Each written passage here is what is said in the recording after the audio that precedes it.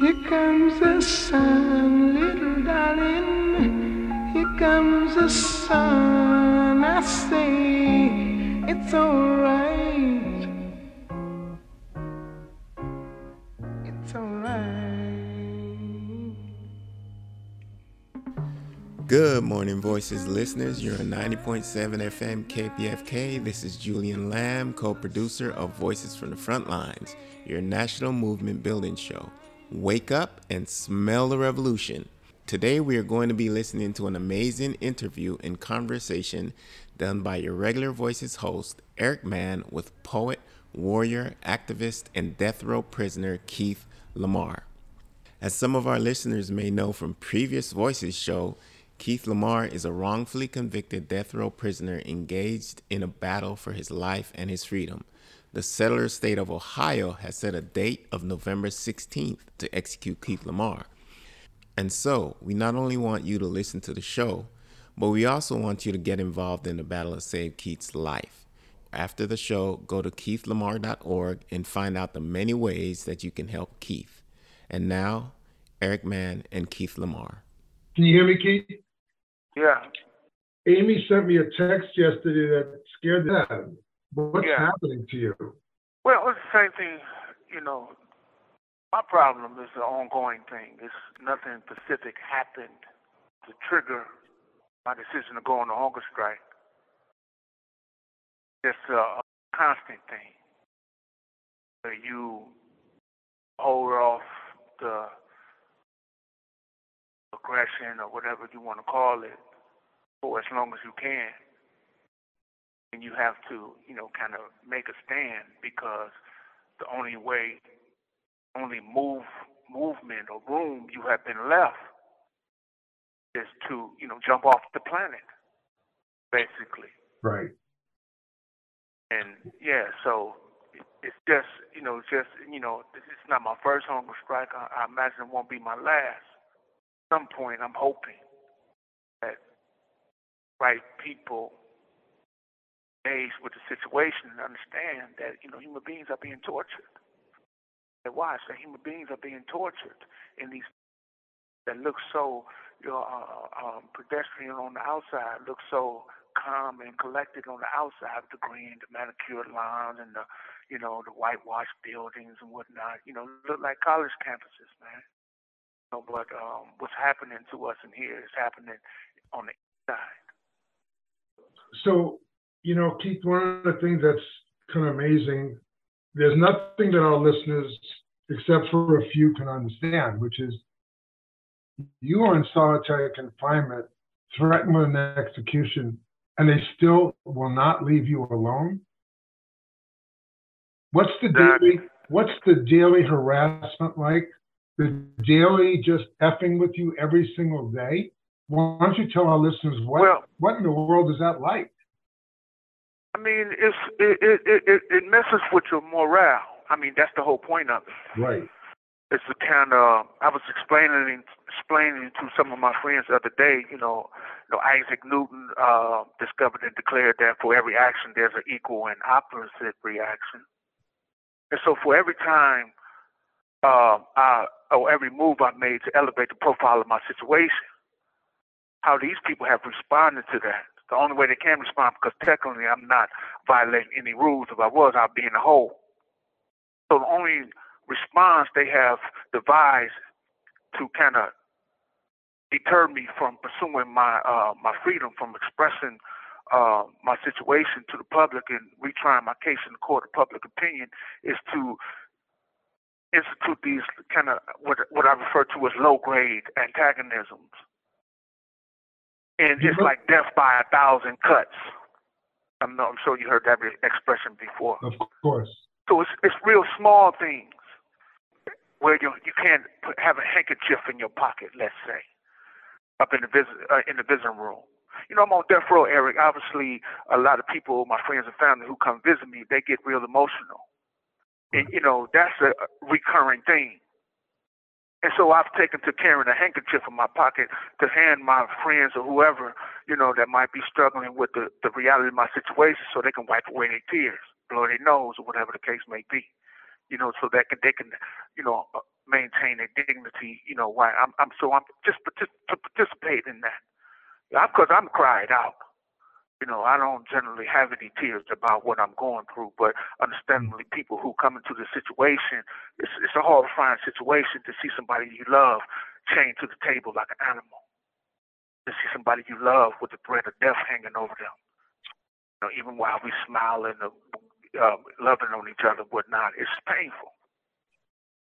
And so anything that they can do to kind of interrupt that exchange, that human exchange, they do it. Like the visiting room was really, up until recently, my last place of refuge. But there's a place where I meet with my family, people who don't want to kill me, don't want to see me, lose my mind, so on and so forth. And so it's a real pleasant place, a place where I go to rejuvenate my spirit, so on and so forth. But here recently, I haven't been able to go to the visiting room without being ousted by one of the guards telling me what I can and can no longer do. They devise these rules, and they specifically target towards me. We call them Keith Lamar rules, my visitors and I. Right. That the offender can no longer have a toddler on his knee, for example. You know, my little nephew is 3, 4 years old. You know, when he comes, I obviously can't sit in the chair by himself without toppling over. So the policy initially was, all kids under 6 years old could sit on your lap. Right. So they came up with all these other rules to kind of, frustrate me, to, make me retreat one step at a time until now I feel my back is against the wall, basically. Yeah. Well, Keith, first of all, everybody, we're listening to the truly wonderful Keith Lamar, my new friend, and I think about you all the time. I have your book in front of me, Keith, Condemned. Yeah.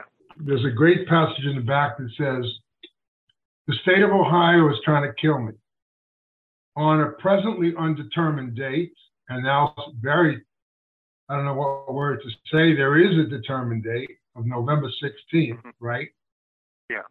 In a place where premeditated murder is consciously condoned, they intend to strap me down to a gurney and inject into my body poisons that are designed to stop my heart from beating. This isn't just a book you have in your hands, it's my life. I'm innocent. And Keith, when I read it, I do feel like your life is in my hands.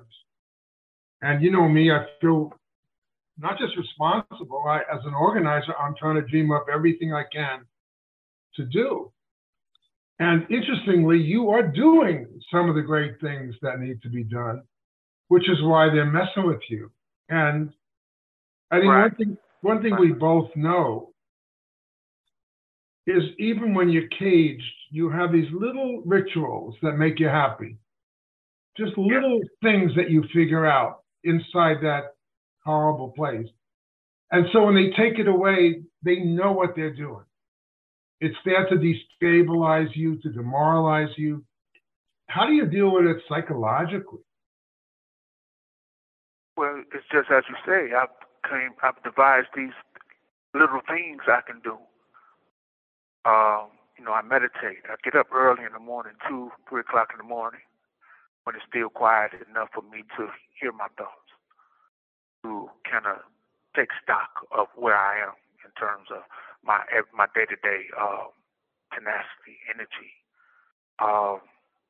And so I take those checks. It's like check your car before you go on a long journey. You check the oil. You make sure the battery is up. So I do that kind of diagnostic check on myself when I wake up in the morning, see how I'm feeling.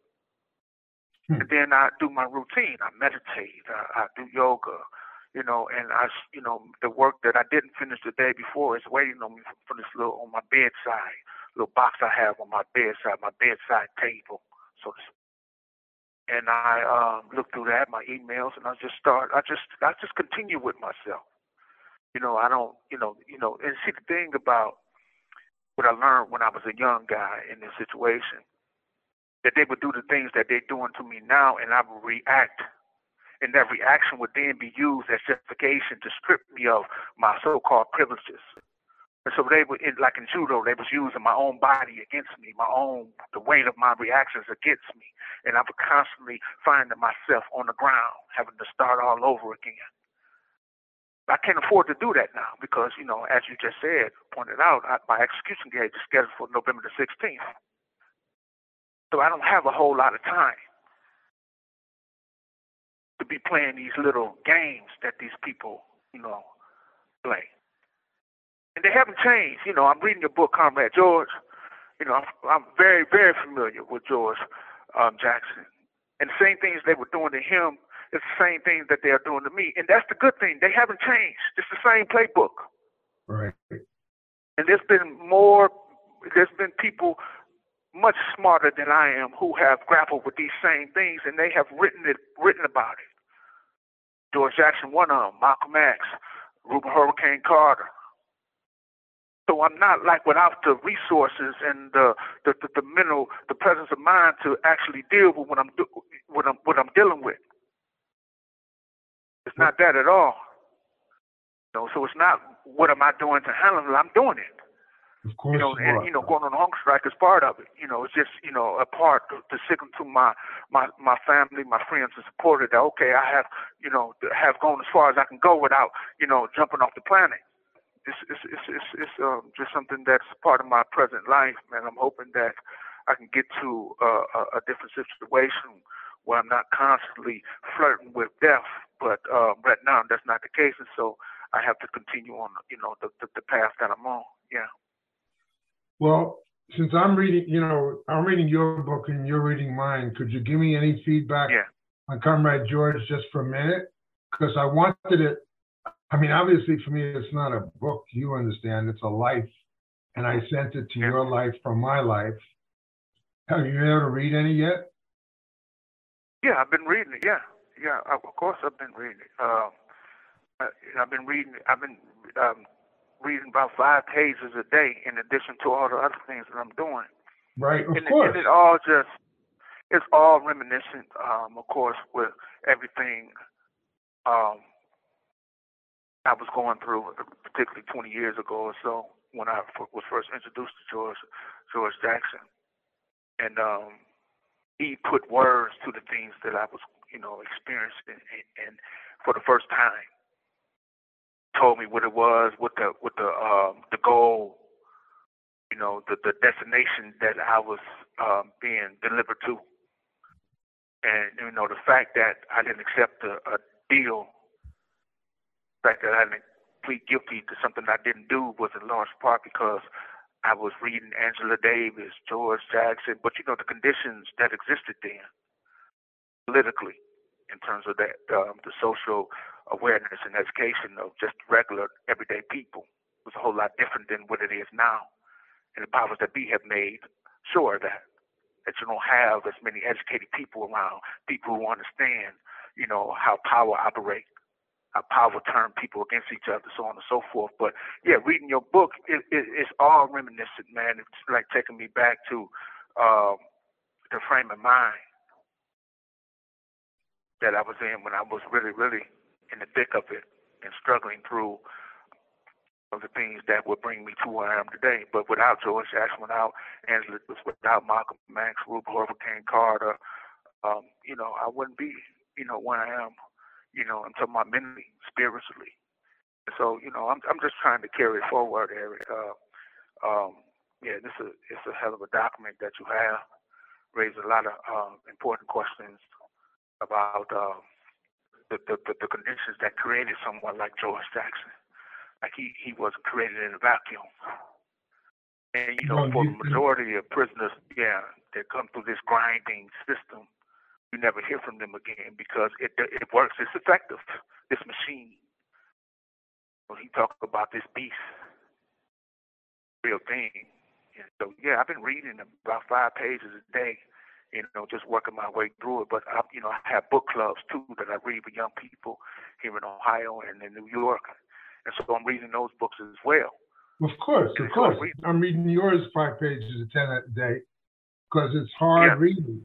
One thing I want to do before we go too long is I want to keep focusing on what we can do to help you. And I'm on the phone with Amy Gurdjieff, as well as you, and Channing Martinez from the Strategy Center. Maybe, Amy, you could kick off some amazing things are happening. And Keith, that's partly why the backlash is happening, because you are starting to win the battle. You know, you are winning the battle of ideas, which terrifies them. And I want to make sure listeners to Voices that, you know, you can't listen to Keith Lamar and say, well, that was a good show. This was a good life. This is a good life that wants to keep living. So we are obligated to do something to help Keith. Maybe, Amy, you could tell us a little bit about what's going on, and then Keith, you could also. And obviously, we start with KeithLamar.com, but Amy, tell us more. Okay, well, really, we're going to follow Keith's lead on this. And so as he embarks on the hunger strike next week, the place where we'll be able to communicate what the most supportive actions are will be on the Justice for Keith Lamar Facebook page, all one word, Justice for Keith Lamar. And then on his website at the bottom, at keithlamar.org, at the bottom of every page, there is also a place where you can add your email to the database. And so we will send out email communication. But if it's gonna, we'll see how it goes, but usually it entails calling, making phone calls, and we'll provide a script to kind of guide folks who are making the calls who might not know what to say. We'll give, to keep it simple, but to be clear and to let them know that both at the prison itself where Keith is incarcerated, as well as the Ohio Department of, the prison system, we won't call it the rehabilitation. Right. But anyway, funny name, right? But also just that the people that are higher up, that they understand that he has an army of supporters all around the world. And when we descend on those phone lines, they will feel that support really strongly. And that's the most important thing, is to just let them know that we expect his humanity to be upheld, and that these aggressions, these things that he's been experiencing, and I've witnessed that numerous times, these interactions, these interferences. So he's not making these things up. It's nothing to be interrupted and out of a 3 or 4 hour visit have nonsense occupy 30 minutes of it. It's really, really ridiculous. Or that he will then call and say he's gone back to his cell and the whole place is completely torn apart and it looks like an absolute trash pit that he has to spend 4 hours straightening up for nothing. So. Yeah, but the most important thing, at least at this juncture, is that people take a few minutes, however long it is, to call. Because one of the things that people in power need to understand is that when you strip somebody of their humanity, when you kill somebody in a traffic stop, then the next day cannot be business as usual. They shouldn't be able to come in and go on their lunch break, come in and sit around and shoot. Just kill somebody for nothing. Right. And see, this thing that I'm going through, Eric, I've been going through as long as I've been trying to stand up and speak out about my situation. So it's not something that I'm just now becoming aware of. Amy alluded to, I deal with it every day. And taken individually or separately, it's not enough to say anything about. It's the cumulative effect of all these little things. Like I said, it's death by 1,000 cuts. Now they're saying I can't wear my religious necklace, my religious beads, my religious ring, things that I wear for protection, for spiritual protection, because I'm walking through this evil place. Right. So everybody, the voice you're hearing is Keith Lamar. The other voice you're hearing is Amy Gurdjieff. And this is Eric Mann. You're on Voices from the Frontlines, your national movement building show, Wake Up and Smell the Revolution. And the voice of Keith Lamar is talking about death by 1,000 cuts is just almost unbearable to hear, except it's your life, Keith. Even before, tell us the name of the head of the Department of Oppression at in Ohio, and tell us the name of the wardens, because some of us can call now and just say, keep your hands off Keith. Isn't that right? I mean, Well, there's nothing preventing us from calling him today. Well, she's not here today, and President's Day tomorrow. She won't be here tomorrow.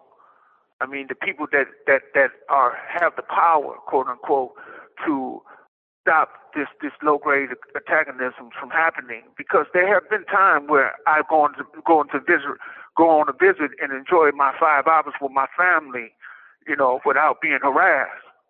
Right. So that permission to harass me has to come from the top. Yeah, you have permission with Keith Lamar today. Go ahead, see if you can trick him off this square.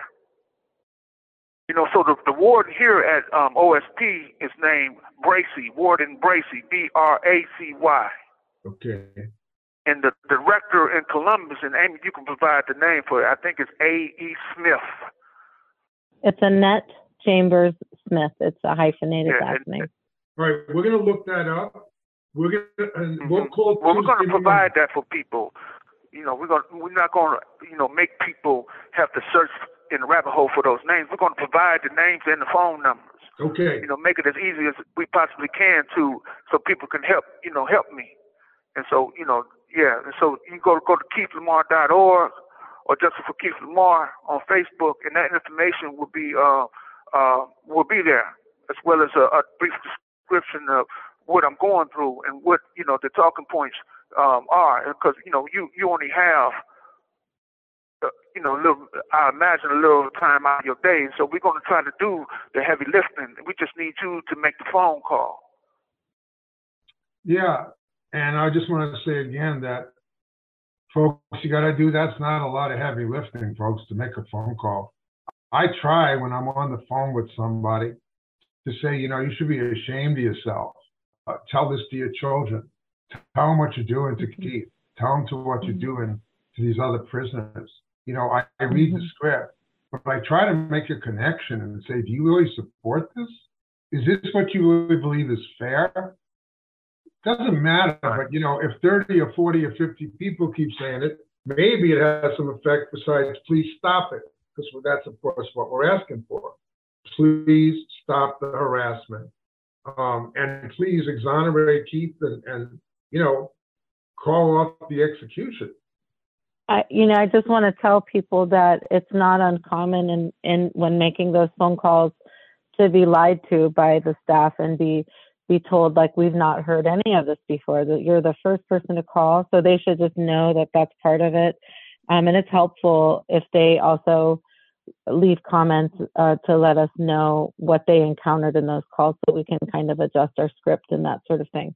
So just engage on the posts on Facebook and let us know what they're encountering. It's very helpful.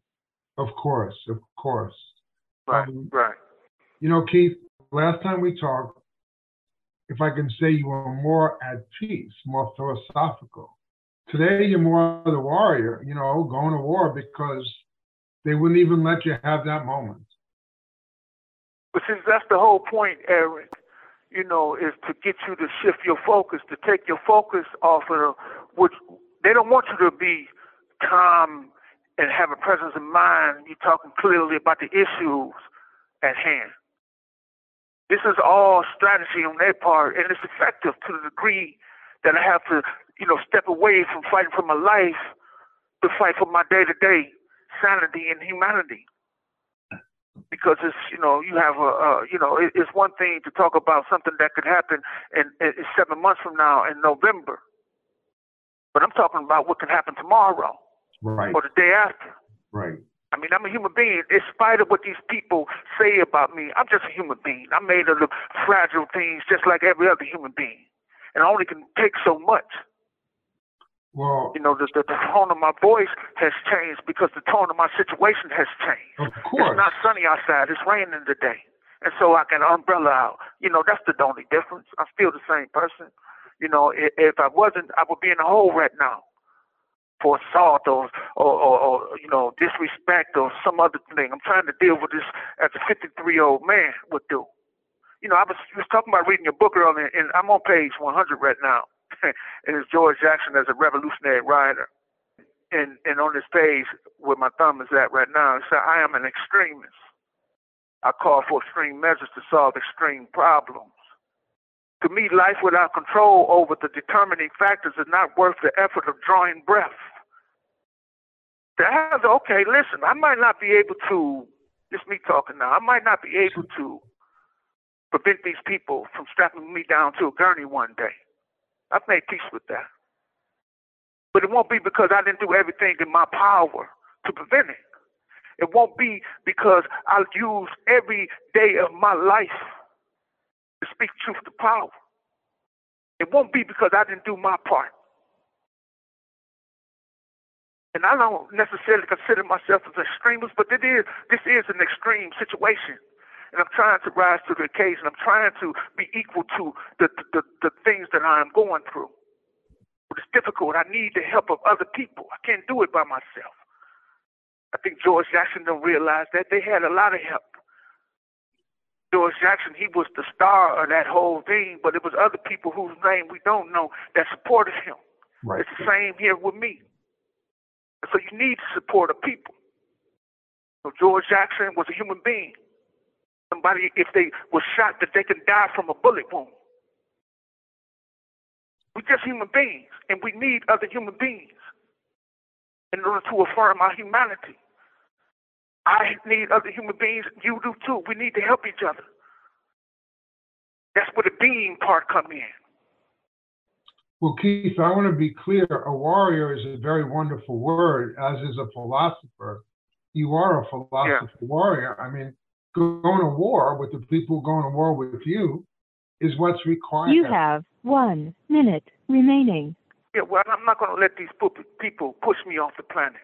That's right. I have a right to be on this planet, you know. And it is in defense of that right that I'm standing up that I have to draw the line and say, listen, beyond this point, I refuse to go. I'm not going to let you push me off the planet.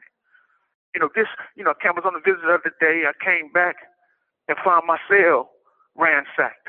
But this the day after my case was featured on the Real Killer podcast. Right. You know, no coincidence. That's their way of showing me how they feel about what I'm doing. And that's fine. That's fine. I play chess. You made your move, I'm going to make mine. Mm-hmm. Keith, I'm trying to tell the Strategy Center, who are starting to get it, but still don't fully get it, that life is a chess match. The revolution is a chess match. They make a move, we make a move. Thank you for using GTL. You're still here, right, Keith? We'll call right back. Okay, great. I'm Julian Lamb. You're listening to Voices from the Frontlines, your national movement building show. Wake up and smell the revolution. You're on 90.7 FM KPFK here in Los Angeles, listener-supported radio.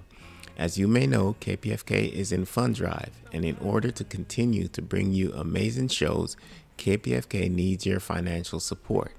We are asking Voices listeners to go to kpfk.org or to call 818-985-5735 and find out the many ways that you can financially contribute to KPFK. 818-985-5735. Call the number and please contribute to KPFK, the radio station where your politics and social justice has a voice. And now we continue with Eric Mann and Keith Lamar. And is subject to monitoring and recording. Thank you for using GTL. Okay. Hey, everybody. This is Eric Mann. You're on Voices from the Frontlines, your national movement building show. Wake up and smell the revolution. You're on KPFK 90.7 FM in Los Angeles, 98.7 FM in Santa Barbara. Streaming live on the web at kpfk.org. This will also be put out as a podcast. You can find it on voicesfromthefrontlines.com. It's on every podcast venue that you want. Okay, so, this is Keith Lamar, PO, and for good reason. A 4-hour wrecking of yourself. It's almost like trying to take any element of joy out of your life. Because Keith, what you've done, which is amazing, is you're playing the game also one day at a time, and you get more joy and more amazement into one day that most people do in a lifetime. So that's why they want to F up one day at a time, right? Because they look at you and you're civilized and they're a barbarian. You're brilliant and they're stupid. You're anti-racist and they're racist. You're a human being and they're a pig. So they hate you because you're a more elevated person than they are. And they have to try to break your spirit. And in the small ways, by writing you letters, by talking about your book, by doing anything I can, Keith, I want to help you every step of the way. Yeah, I appreciate that, Eric. I definitely do. I mean, since our last conversation, I've heard from quite a few people. Amy has heard from people who heard the podcast, heard the radio broadcast, and so all these things are very, very important. I think in extension of what you were just saying, I think their ultimate aim is to get me to join them down there. Right. Because that's where their power really resides. They want you to do something so they can shoot you with rubber bullets, so they can strap you down to, a restraint chair, so they can take your visits, so they can take your phone calls. And see, if I reacted in the way that they wanted me to react, I wouldn't be able to fight for my life. So this is not about a chain, a ring. This is about me fighting for my life. See, I see it for what it is. But, they always use alternate means to approach what they're trying to do, to achieve what they're trying to do. If you're young, if you're 20 years old, you don't really understand what you're dealing with, and so you react in the very way that they need you to react, and therefore help them achieve their own aims. Right. But I'm 53 years old. I've been in the system for over 3 decades. So I've learned. They've taught, and I've learned. This is about, intervening. Can't be business as usual because this is a business. Despite what, they want people in the public to believe. Freedom is not free. The only thing free is the market. Right. And you even got to pay to play there. That's what this capitalism is all about, is just grinding down human beings, turning them into things, into commodities. And it's the same thing. Nothing has changed, and that's the tragedy. And what we're talking about, you wrote this book, and the pages are yellow. But the words are still true. Everything in this book is still relevant right now today. How can that be the case? Well, let me tell you something. When I wrote Comrade George in 1974, there were 200,000 people in U.S. prisons, 200,000, which we thought was the most outrageous thing in the world. And 30% of them were, and 30% of them were black. That would be 60,000 black prisoners, right? Today, there's 1.5 million prisoners, almost 1 million of whom are black, and 200,000 of whom are women. So there's now 200,000 women in prison. And when I wrote this book, there were 200,000 people in prison, of whom 20,000 were women. So this country it's not even a country. It's a declining imperialist country that is so sick that all it knows how to do is arrest people and invade other countries. Right. And I've when I was in my 20s, of course, when I first came to prison, I didn't have an awareness of any of these things. Be industrialization, the closing of all the mills and factories, and that coincided with mass incarceration, and the locking up of brown and black people, impoverished people from impoverished communities. But that's how capitalism operates. You have 5 people in this country: Warren Buffett, Jeff Bezos, Mark Zuckerberg, so on more wealth and resources than the bottom 50% of the whole population. Right. But the narrative is that the people who are in prison are there because they have a moral failing. But the moral failing belongs to the people who have taken way more than their share. But I'm just saying, this is just about the miseducation of the public. That's the only way that they are able to do what they do. I mean, you have predominantly black people who are at the higher levels of these places now. Right. It's a real clever trick that they have played. Ex-slaves are now the slave masters. And so you can't even say anything, because the warden here is a black woman. Right. And so you can't say to her, I've tried to speak to her on several occasions, try to say, try to use a different tact. Like, don't forget your humanity, sister. Don't forget. But in order for you to get to that place, a hierarchy, to get up to, to those higher, posts, you have to demonstrate to these people that, listen, I can be just as cruel as you. And so when you see a Kyrie Nichols being beaten by 5 black police officers, that's puzzling to a lot of people, not to me. I've seen it. I felt those blows by black people right here in prison. That's about power. That is not about race. Race is a totally made-up thing. It's about power. Well, Keith, and they will use you in service of their power. That's all people need to understand about that. Yeah, go ahead. I'm sorry. No, don't be sorry. I enjoy our talks a lot. I listen to I hang on your every word, brother. One of the things I'm writing about, because I always, besides being an organizer and writer, is that in an imperialist country, in a racist white settler state, over time, the majority of the people become imperialists and they become racist. Right. And they support the white settler state, including a lot of black people. So right now you have prison guards. The prison guards union is the meanest union. They take people out, Keith, to conventions in Hawaii, all these elected officials. Bribe them, give them money to support more prisons, more prison guards, and then black people get the job as well as Latinos and whites and Asians. And they are convinced that their job is to subdue, and I will say, they're trained to feel that they have nothing to do with you, right? That they are of a different planet, and you are, I don't want to say, but the way they have been trained to think about the prisoners is the prisoners deserve punishment, and I'm here to give it. I mean, the thing too, they have prisoners think that they deserve this kind of punishment because, just like on the plantations, the slaves outnumbered the overseers. The same thing here in prison. So you have to punish yourself. They put you in a cell and they leave you to it. And they convince you that you are guilty of something.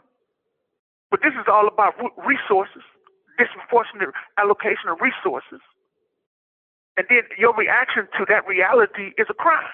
Oh, that's been defined by people in power. And so they put you in a cell and leave you to punish yourself. I walked in cells, Eric, where a mirror was completely scratched out. Guys couldn't even look at themselves in the mirror. That's how effective, these people are. I just heard what you said. To make you punish your own self, to make you torture your own self. And, here in the last couple of weeks and months, the suicides have increased here in the Supermax prison. Had a guy committed suicide just a few weeks ago. And you hear the guards whispering about it. And, they have some kind of vague, sense that they are involved in something, unseemly. And they are. Some of them quit. Some of them just walk out. I said, I don't like what this doing to me. And good for you. Good for you.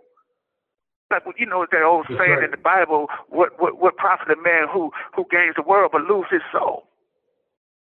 And see, that's the thing that you have to bear in mind. I'm not talking about the hereafter, this and that. I'm talking the thing, the core of who you are as a human being. You can lose that.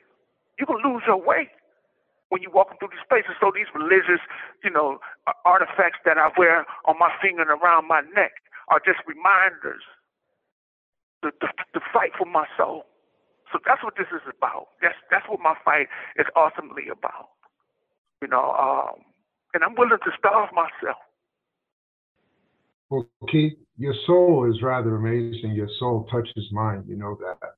And the reason I'm so glad we're doing these voices shows is it's called Voices from the Front Lines. And you are right on the front lines. And I just take a minute. I want to talk to our listeners. I don't know how you can hear this and not want to Flyo, Ohio, and march in front. I'm serious. March in front of the governor's office. March in front of the Department of Oppression office. I'm not allowed to ask you to give money, but I can encourage you to say that Keith still has legal cards to play. He has lawyers working for him, and they're trying to work, you could say, below market, but they still need money. And I'm not afraid to say I've contributed money, Strategy Sense contributed money, and you should contribute money. You don't like it, you put me in jail. So this is serious stuff. This is life and death stuff. A lot of people on KPFK, they listen to, oh, capitalism is this, and oh yeah, the transnational corporations are that. Who cares? What are you going to do about it? That's the only question. What are you going to do about it, KPFK Voices listeners? And the least you can do is go on keithlamar.org, register so you can get all the emails and the alerts. And Amy, tell us about, again, because I'm not one of those, tell us about the link to Facebook. Just tell it again. Facebook are all one word, Justice for Keith Lamar. And then the website is keithlamar.org. And if anybody is being asked by some kind of, there are a few copycat sites out there that we keep trying to shut down. Those are the only official ones. Justice for Keith Lamar, all one word. Any of our efforts to fundraise or whatever are posted in public spaces, not in people's inboxes. We don't do that. So if somebody were approached privately, that's suspicious. So just Justice for Keith Lamar on Instagram and Facebook, and the website is keithlamar.org. Well, I just keep saying keithlamar.org, keithlamar.org. Come on, folks. This is, by the way, Keith, I told you in my letter, but this is a beautiful book.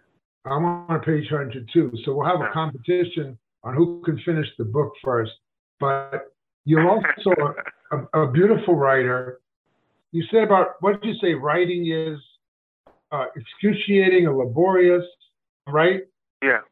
It's for everybody, brother. I mean, I'm a professional writer. Everything I do has 5 drafts, except my letters to you, which just come right out. They're good. But I really enjoyed that letter you wrote me, Eric. I was talking to Amy about it. It had me laugh. It had me in stitches, man. The part where you said, Your Honor, I can't do that kind of time.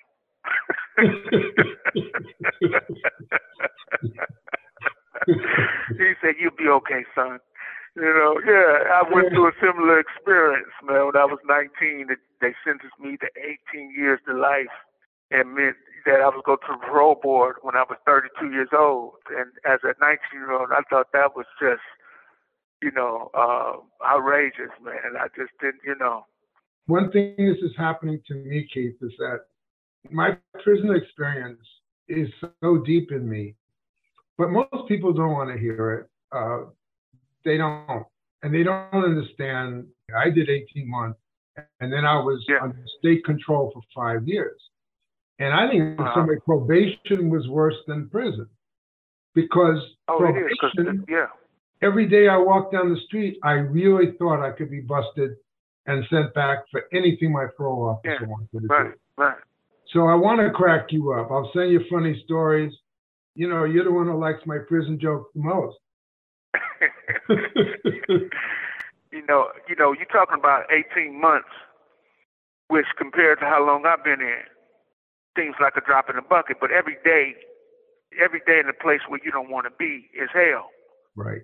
Primo Levi, who was in the concentration camps, Auschwitz, Birkenau, he was there for 11 months, and he never got over it.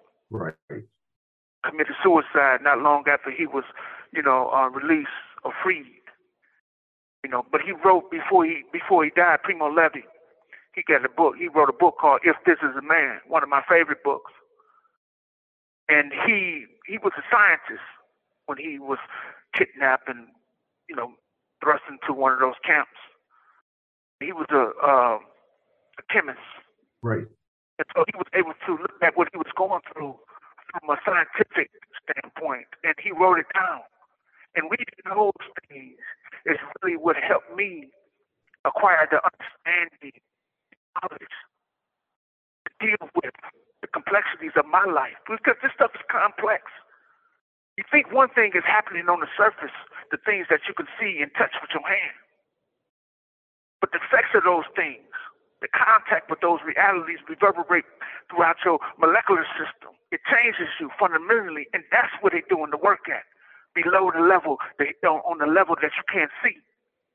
This whole thing is designed to turn you into a piece of shit, to someone who can look at your brother, who, as you said in your letter, who would get on the stand and lie on your friend for a bag of Fritos, for a box of Debbie's, or for nothing, just for the satisfaction of appeasing these people who have their foot on their neck.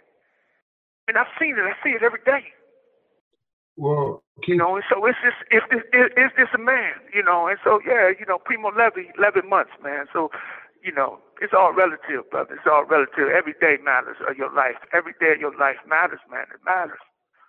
Well, the most important thing, Keith, is that you've allowed me to more believe in the experience I had. You know what I mean? To tell you what I did, because I got out of prison. You know, Ho Chi Minh said, when the prison door opens, the dragon will come out. And I went in a dragon, and I came back a bigger one.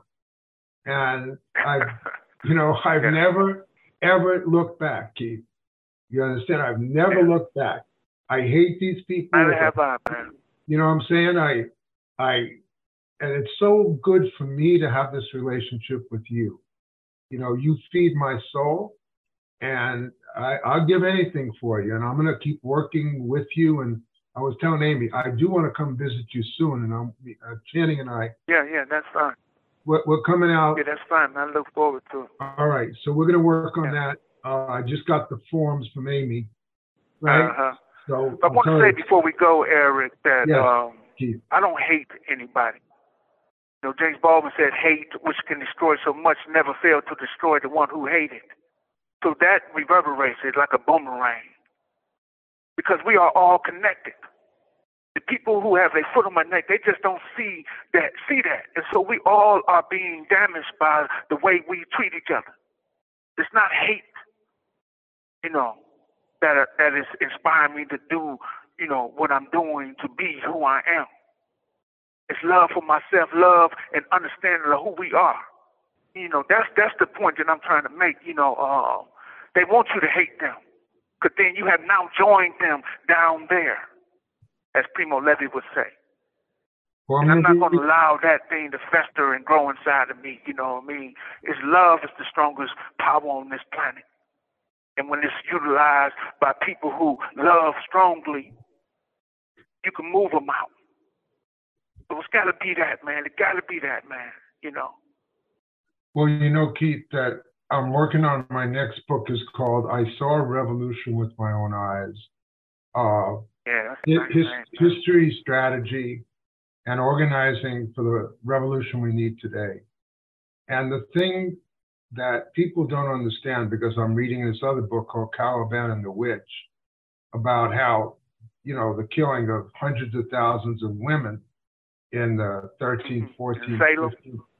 Yeah, I mean, but I'm talking about mass burnings of women who stood up for themselves, who refused to. But what the writer said is the biggest thing they did was to kill the history. See? And as long as you have history, then you know you're not alone. As long as you have history, then you have all these heroes and sheroes that you can work with. They want to deny you. Right. Yeah, I agree with you, brother. I definitely agree with you. That's why I'm always talking about George Jackson, Malcolm X, Assata Shakur, Angela Davis, all these people who were in solitary confinement at one time or another. All these people who have experienced everything that I am presently going through. So I don't look at it as if, you know, woe is me. This is woe is, this is, tragedy that's happening to Keith Lamar. You know, I know that I'm a link in the chain that has been sustained throughout, centuries. You know, and I'm trying to be my part, trying to do my part as a link on that chain. I owe that to the people who have sacrificed so much. I owe that. So I'm trying to, you know, like I said, rise to the occasion of my situation, man. It's important that I do that because there's somebody that's coming behind. You know, and every cell that I've been in has been moved from. Because, you know, these people can just move you wherever they want. They own this building. And by extension, they own you, so they think. But I leave notes behind. I leave my book under the mattress. I'm always conscious of that. I want to make sure that every time we talk, you get the last word. What's your last word to the folks who are listening? Stand up and fight for your life. It's just trying to find your happy medium. Get involved in this struggle. You know, the humanity demands it. The earth demands it. And the earth is under attack. This precious place that we have been allowed to journey through. It's calling out for us to become educated, to educate ourselves so we can, you know, join the fight for light. You know, it's light and darkness in this world. But we have to educate ourselves, stand up and fight, you know, do something righteous with our lives. I hope you all will join me in this struggle because it's a righteous struggle. I'm not just doing this just for myself. If I'm executed, I won't be the first or last person to be executed in this country. As you just alluded to, Eric, talking about the women who were, you know, lynched and burned by the thousands, by the hundreds in Salem and all over in other places. You know, those things happen. But those women were fighting, were after something. And so, you know, I just want everybody just to know, man, that, you know, just to stand up, and, you know, have the courage to stand up and, you know, speak truth to power, stand up and stand where you are, wherever that might be. Understand that you have a right to be on this planet. Thanks so much, Eric. I appreciate it, brother. Looking forward to talking to you again. Yeah. You too, Shani. Thanks so much, man. I know you're behind the scenes, man, but I just want to let you know also, brother, that I appreciate your efforts and everything to help me, man. It really means a lot. Oh, no, more thank you. I'm just so glad to be a fly on the wall and to be able to do all the work that I can to get this out to as many people. And I appreciate it, brother. It's really important. Well, just to say, Keith, that, you know, I work in an organization with Channing is my partner. We do everything. He's director organizing. I'm director. I work with Barbara Lott Holland. I work with Julian Lamb, another brother who does a lot of he's going to be editing, brother from Belize, and Garifuna. We work with Akuna Uka, Afro-Nigerian, and Emily Zamora, Chicana. And we're building a movement, you know. We got a great team, and Channing he's a lot he ran for city council, by the way, on a platform of cut the police in half. So he's not always behind the scenes. In that case, I was behind him. So we'll keep going, Keith. I'll talk to you very soon. Okay, thanks so much, Eric. You hear from me soon, brother. Thanks so much. Okay, Channing, take care, brother. All right. Peace. And thank you, Amy. Thank you so much. Little darling, it feels like years since you've been here. Here comes the sun, little darling. Here comes the sun. I say it's all right. It's all right.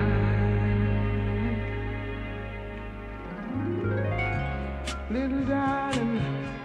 The smile will return into the faces now. Little darling, it seems